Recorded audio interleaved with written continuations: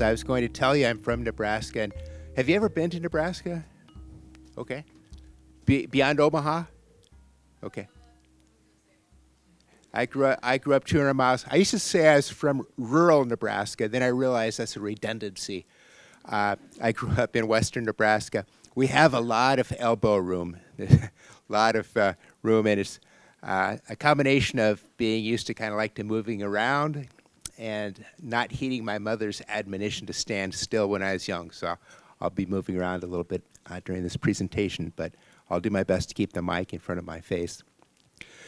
It's a pleasure and honor to be asked to give this presentation. And what I'd like to do, how have I found God working in my life? I'd like to draw upon two related themes, and within each theme, illustrate with two anecdotes. The first theme, and I hope this is of some relevance to you at this point in your life, I want to share with you how I learned discernment and how God, at least in my life, I've learned how to trust something within me as God's Spirit prompting me to go in a certain direction. So, when I was a high school kid, growing up in Holders, Nebraska, I was a pretty good athlete. If you'd asked me what I wanted to be when I grew up, I would have said a St. Louis Cardinal. I was a pretty good baseball player. If you ever get to Phelps County, Nebraska, you'll find me in the Sports Hall of Fame. Now, that's not a great distinction, but I did put it first on my CV once I got inducted. It's better than the books. But I was a pretty good player. I realized as I got my senior year, I said I was a pretty good baseball player in Littletown, Nebraska, but it's a small pond, and there's a big sea with a lot of good baseball players. So instead of becoming a Cardinal, I thought about becoming a Padre. Okay, thank you. I know it's a bad joke, but San Diego Padres, another baseball team. No, I wasn't sure what to do. And when it came time to go to college, I took kind of a path of least resistance. I applied to a number of schools, including 2 Jesuit schools. I had never met a Jesuit at that point in my life. But I ended up going to the University of Nebraska in Lincoln my freshman year of college, 1981. And I went primarily, I had basically a full ride academically, and my parents were paying for 4 kids going through school, and I was number 3. Thought it would help them. I had a brother who was going to school there. I had a number of friends. I loved the sports scene. It was a path. It was far enough away from home to feel like I was getting away from home, but also close enough to get back if I got homesick or needed to have my laundry done better than I was doing on my own. So I went to Nebraska, and I was a math major. And I was always good at math. I liked math. And I liked very much my experience at Lincoln. I was able to kind of spread my wings a little bit, get a little more independence, made a lot of friends. I also started going to Mass regularly at the Newman Center and doing some volunteer work. And the course of the school year, I have a couple distinct memories, one of which I was sharing with Karen's daughter, Rose. I remember walking through the campus and thinking, what will I do as a math major? And I knew there were possibilities. Statistician can be, there's a word I'm not coming up with, what do you call the people who, actuarial sciences. But I thought, boy, this doesn't really seem life-inviting to me. And boy, that walk made an impression on me. And then I realized one night as I was going to bed, because the guys in the dorm would ask me, what are you doing? I'd be leaving for a 10 o'clock Mass at night. I said, I'm going to Mass. And they said, why? It's Tuesday, or why it's Thursday? Why are you going to go to church on Sundays? But it had some meaning for me. Now, I'd thought a little bit about being a priest as a kid growing up in Western Nebraska. I knew one priest the first 18 years of my life. We had the same priest. The next priest was 40 miles away. Father Howe was a good priest. I served as a mass server. And my knowledge of priesthood was basically small town parish ministry. But there was something going on. And at one point, I was telling a few people that I was thinking of doing, maybe going to the seminary, joining the chaplain of the Newman Center was also the vocations director of the diocese, which is a pretty shrewd configuration of positions. And I talked to him about this. He said, of course you got to go to the seminary. And I said, well, I don't know if, of course. And I remember talking to a few people, including my brother Mark, with whom I'm very close. And he said, Tom, in my family, Catholicism is very important. We have a couple of religious in the family. I have some great aunts who are sisters. And priests and religious were very much valued. And I was encouraged, but not pushed into this. And my brother said, Tom, I think it's great you want to be a priest, but you're too young to make that decision right now. You need a degree anyway. Stay here, get your degree, do some dating, get some experience. He was giving me some pretty good advice, and I got similar advice from others. And I remember one day in April, I took a piece of paper. This is where I later realized I was doing Ignatian discernment before I knew who St. Ignatius was. I took a piece of paper and drew a line right down the middle. And the left-hand column was reasons to stay at Lincoln as a student. And I had a long list. I liked what I was studying. I liked my friends. Those were the days when Big Red was actually a force in football. And it's just, I enjoyed the experience very much. Reasons to leave on the right side. I put down one reason. And I kid you not, 2 words, gut feeling. Gut feeling. It's kind of hard to explain, but something deep within was gnawing at me that this was the right thing to do. Now, I do teach New Testament, and the language of the New Testament is Greek. And there's a great word in Greek, it's my favorite word, splankna, or the verb is splanknizomai. And it refers to that deep inner core of our being, the visceral part of us from which we get our strongest emotions. And it's really that part of us that is most true to ourselves if we listen to it. And I learned that I was listening to splankna. I left Lincoln and was sent to a seminary in Philadelphia, Pennsylvania. And I never looked back. It was great, except 3 years later. Started having similar dynamics.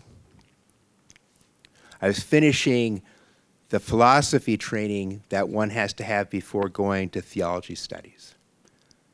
And I liked my classmates. I was kind of being recognized as somebody who had leadership potential. I was getting all sorts of affirmation. And the city of Philadelphia opened my eyes to a lot of things. First of all, to cheesesteaks and tasty cakes and soft pretzels with mustard. And I learned you can only criticize or make fun of the Phillies or Eagles if you're a Philadelphian. If you're an outsider, don't dare do it. Learned a lot of lessons. But the city opened up my eyes to a lot of things, particularly what it would mean to be a minister in a church. One year I was sent to teach catechism in North Philly at mostly a Puerto Rican Caribbean parish, so a lot of Spanish speaking. I was starting to learn Spanish, poor part of town. And my last year I was sent to West Philly, St. Carthage Parish, which is a predominantly black neighborhood.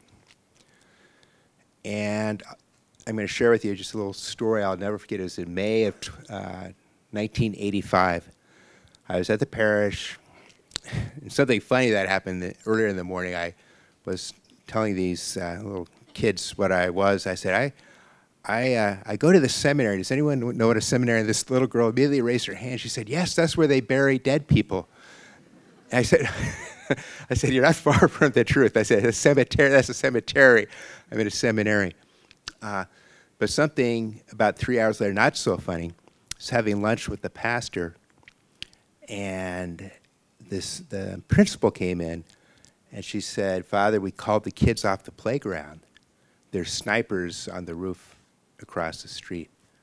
And I remember thinking, boy, in Holdrege, Nebraska, we didn't have snipers on the roof across the street in the playground. What was going on was there was a black separatist or liberation group called MOVE, M-O-V-E. And the next day there's a confrontation. It was a terrible disaster. The police dropped an implosion bomb. I don't know if you know Philly, a lot of row homes, and it set a whole block on fire. A lot of deaths, and it was a tragic, tragic incident. And those kind of things, that was a dramatic instance, but those kind of experiences opened my eyes to there's a much bigger world than Western Nebraska. There's all sorts of need for the good news of the gospel. And in the meantime, I'd also met Jesuits who were down the street at St. Joe's. And I was impressed by them, and the intellectual apostolate was very appealing to me. So I was wondering if I was in the right place. I remember at Lincoln, it was the same question. Am I where I'm supposed to be? I'm not sure. I did the same thing. I took that piece of paper. And all sorts of reasons to stay. I had a few reasons for leaving. One was the more I learned about the Jesuits, the more I was attracted to them. Although my Jesuit spiritual director, like my brother 3 years earlier, discouraged me from doing what I wanted to do. And I think partly he did because he thought there might be a conflict of interest. He might look bad being my spiritual director. All of a sudden, I joined the Jesuits. He thought he might be poaching. So I did the same thing. But the biggest reason I put down was gut feeling. And I joined the Jesuits and have never looked back. And what I want to share with you about that is, you know what, I'm sure as you discern your future, think about your future, there's all sorts of voices, there's all sorts of good things one can do in one's life, right? And what I learned, and I believe is God training me, God helping me to understand how God was calling me, was to trust that deep down voice within, which is that part of us that I think is open to God. There's going to be a lot of well-intentioned people giving you very good advice. But ultimately, your life and your future is yours. And I don't mean that in a selfish sense. But I think we all know Father Himes' 3 questions.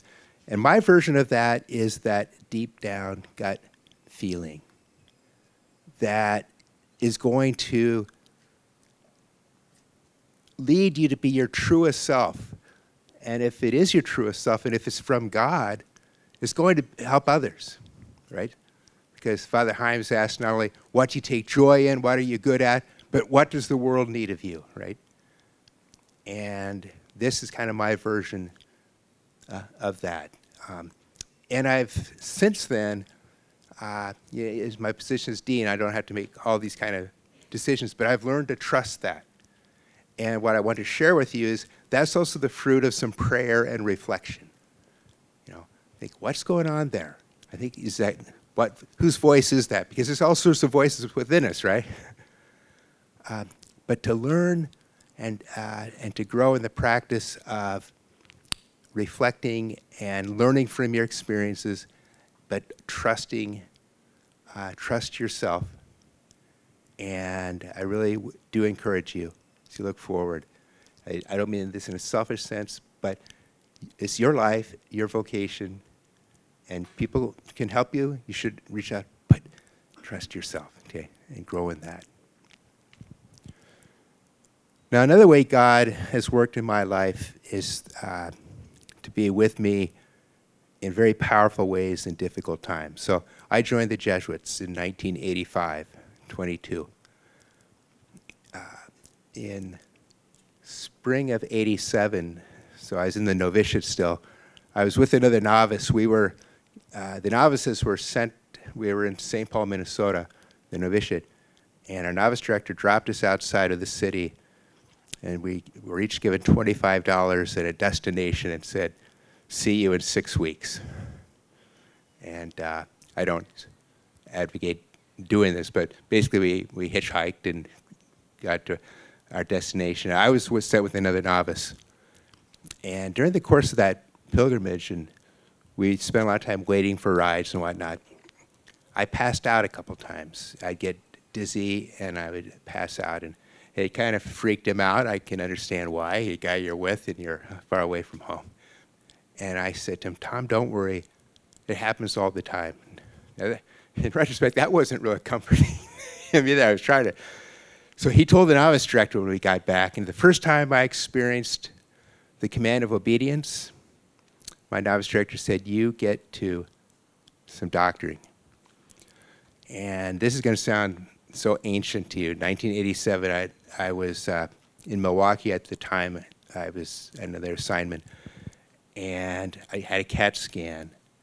And there was something that emerged in the base of my brainstem. And they told me, we have a new technology, 1987, magnetic resonance imaging.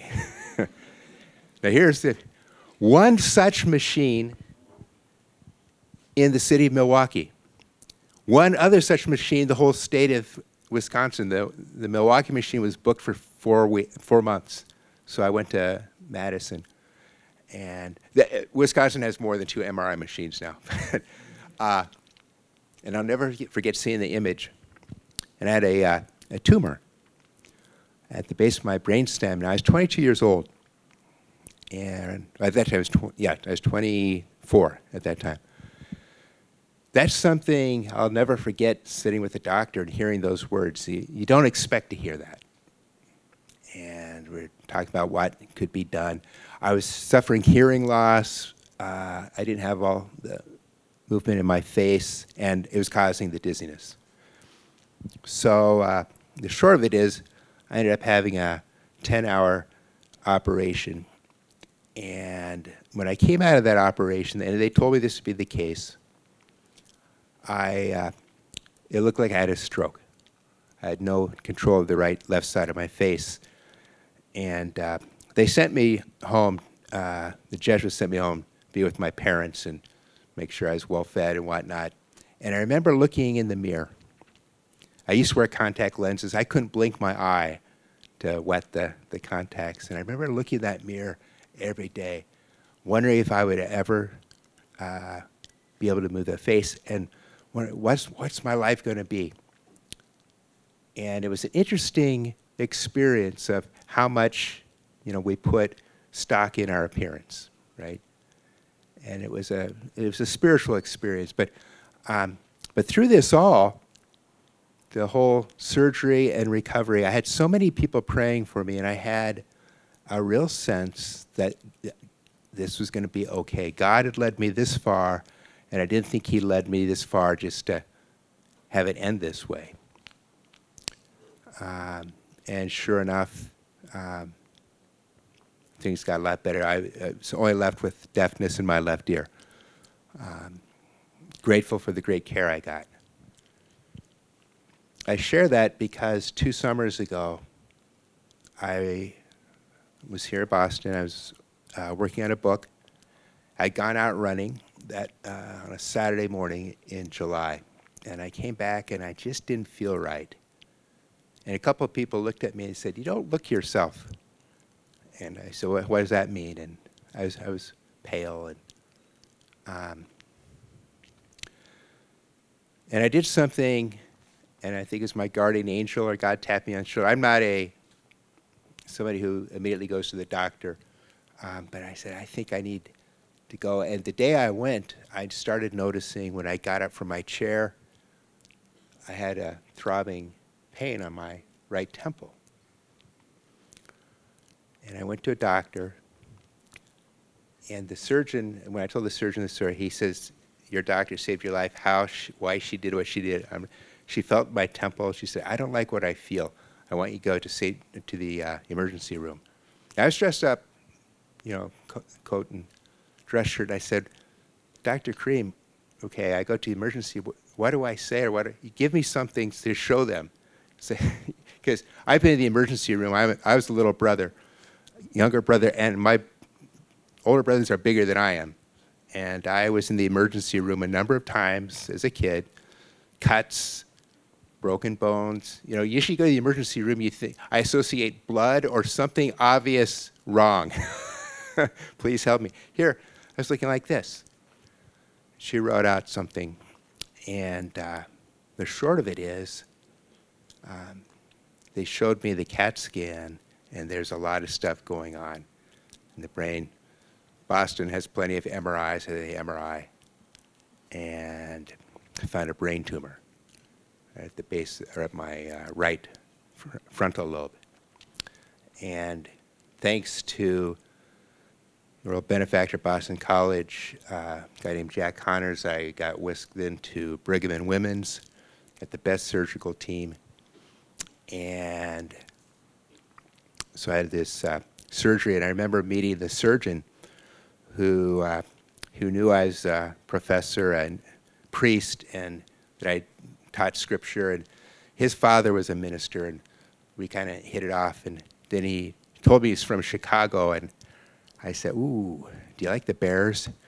And he said, "Yeah." And I said, "Well, I'm a Packer guy." I said, "You're not going to hold that. That's not going to influence your way of surgery." He said, "No." But that son of a gun, he left me a scar that looks like the C on the Chicago helmet. But that's, I made that as an observation, not a criticism. And I told him something. I said, "You know, Doc, I know I'm going to have this serious surgery." I said, "I've already had a neurosurgery. I know what it's like to wake up in intensive care, stuff, hooked up to stuff you wish you weren't hooked up to, and feeling like somebody just cut your skull, because in fact they had." He kind of looked at me like this, but I felt this very odd sense of calm.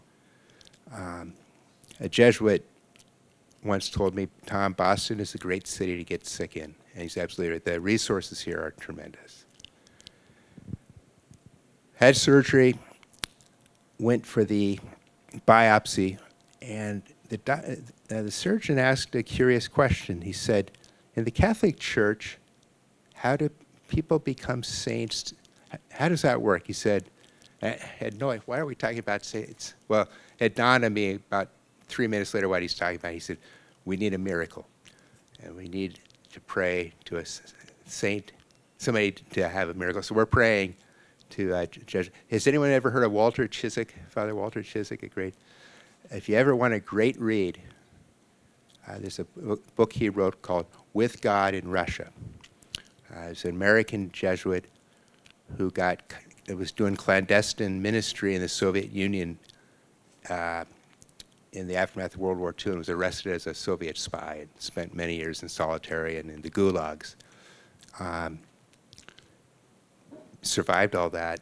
He wrote about his experience. It's a beautiful story. He always found God's will in the midst of that. So we're praying to Father Walter for a miracle, because the cancer I have, it was a cancerous tumor.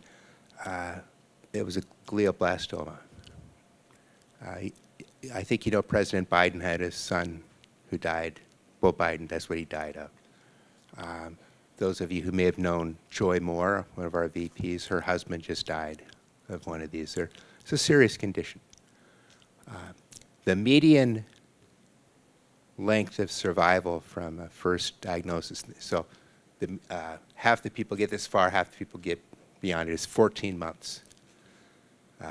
Mine was 26 months ago. 5% make it to 5 years. So it's a serious condition. So why am I telling you about this? Well, in the midst of all this, first of all, I've had a similar experience as I had my first major surgery. A lot of people praying for me, supporting me, and experiencing God's love through that. But even more, a sense of God being with me and strengthening me and give me the graces that I need. Anyone in the business school here? Okay. Your dean, Andy Boynton, and I have become pretty good friends. And he asked me an interesting question one time after the surgery. We had just gone out to eat a couple nights before, and he was kind of shaken by the whole thing. He said, "Tom, what's it like when you're alone?" And it was a good question.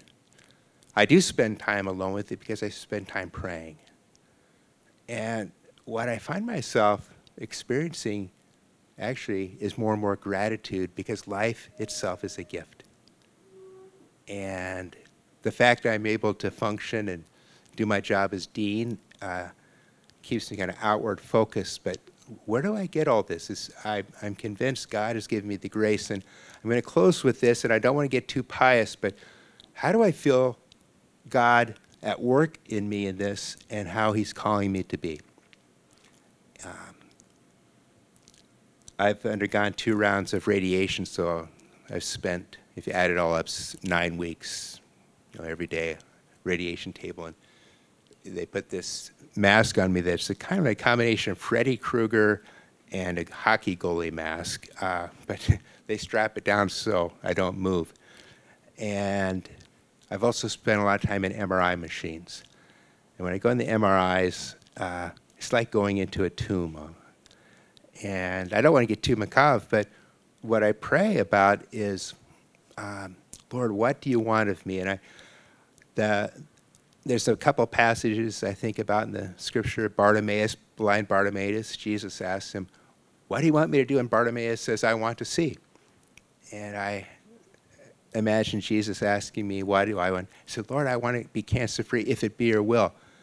But what I find myself called and wanting to do is to be a faithful witness to 3 things in my life. Faithful witness to Jesus' self-giving love, his incarnational self-giving love. I want to somehow embody that as best I can because I've experienced that love myself, both my own prayer life and the circumstances that God's blessed me with a wonderful family, wonderful vocation, wonderful people with whom to work here at Boston College, including Karen, wonderful folks at STM. I've got a lot to be grateful. I want to live out of that love. Secondly, I want to bear witness to what Pope Francis says is the joy of the gospel.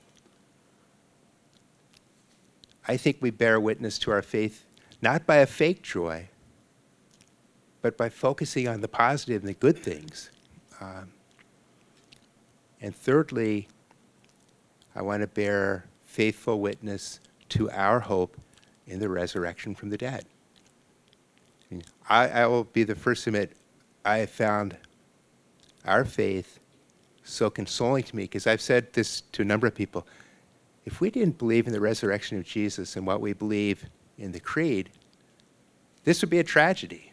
Here I am kind of in my prime, and who knows how much longer I got.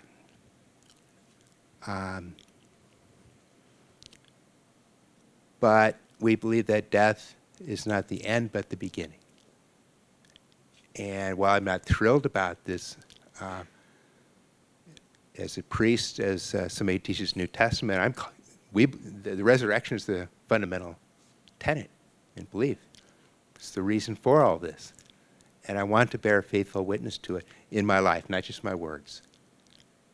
And I'm saying this with all sincerity, I'm actually happy to have this opportunity. And that, I think, is God working within me.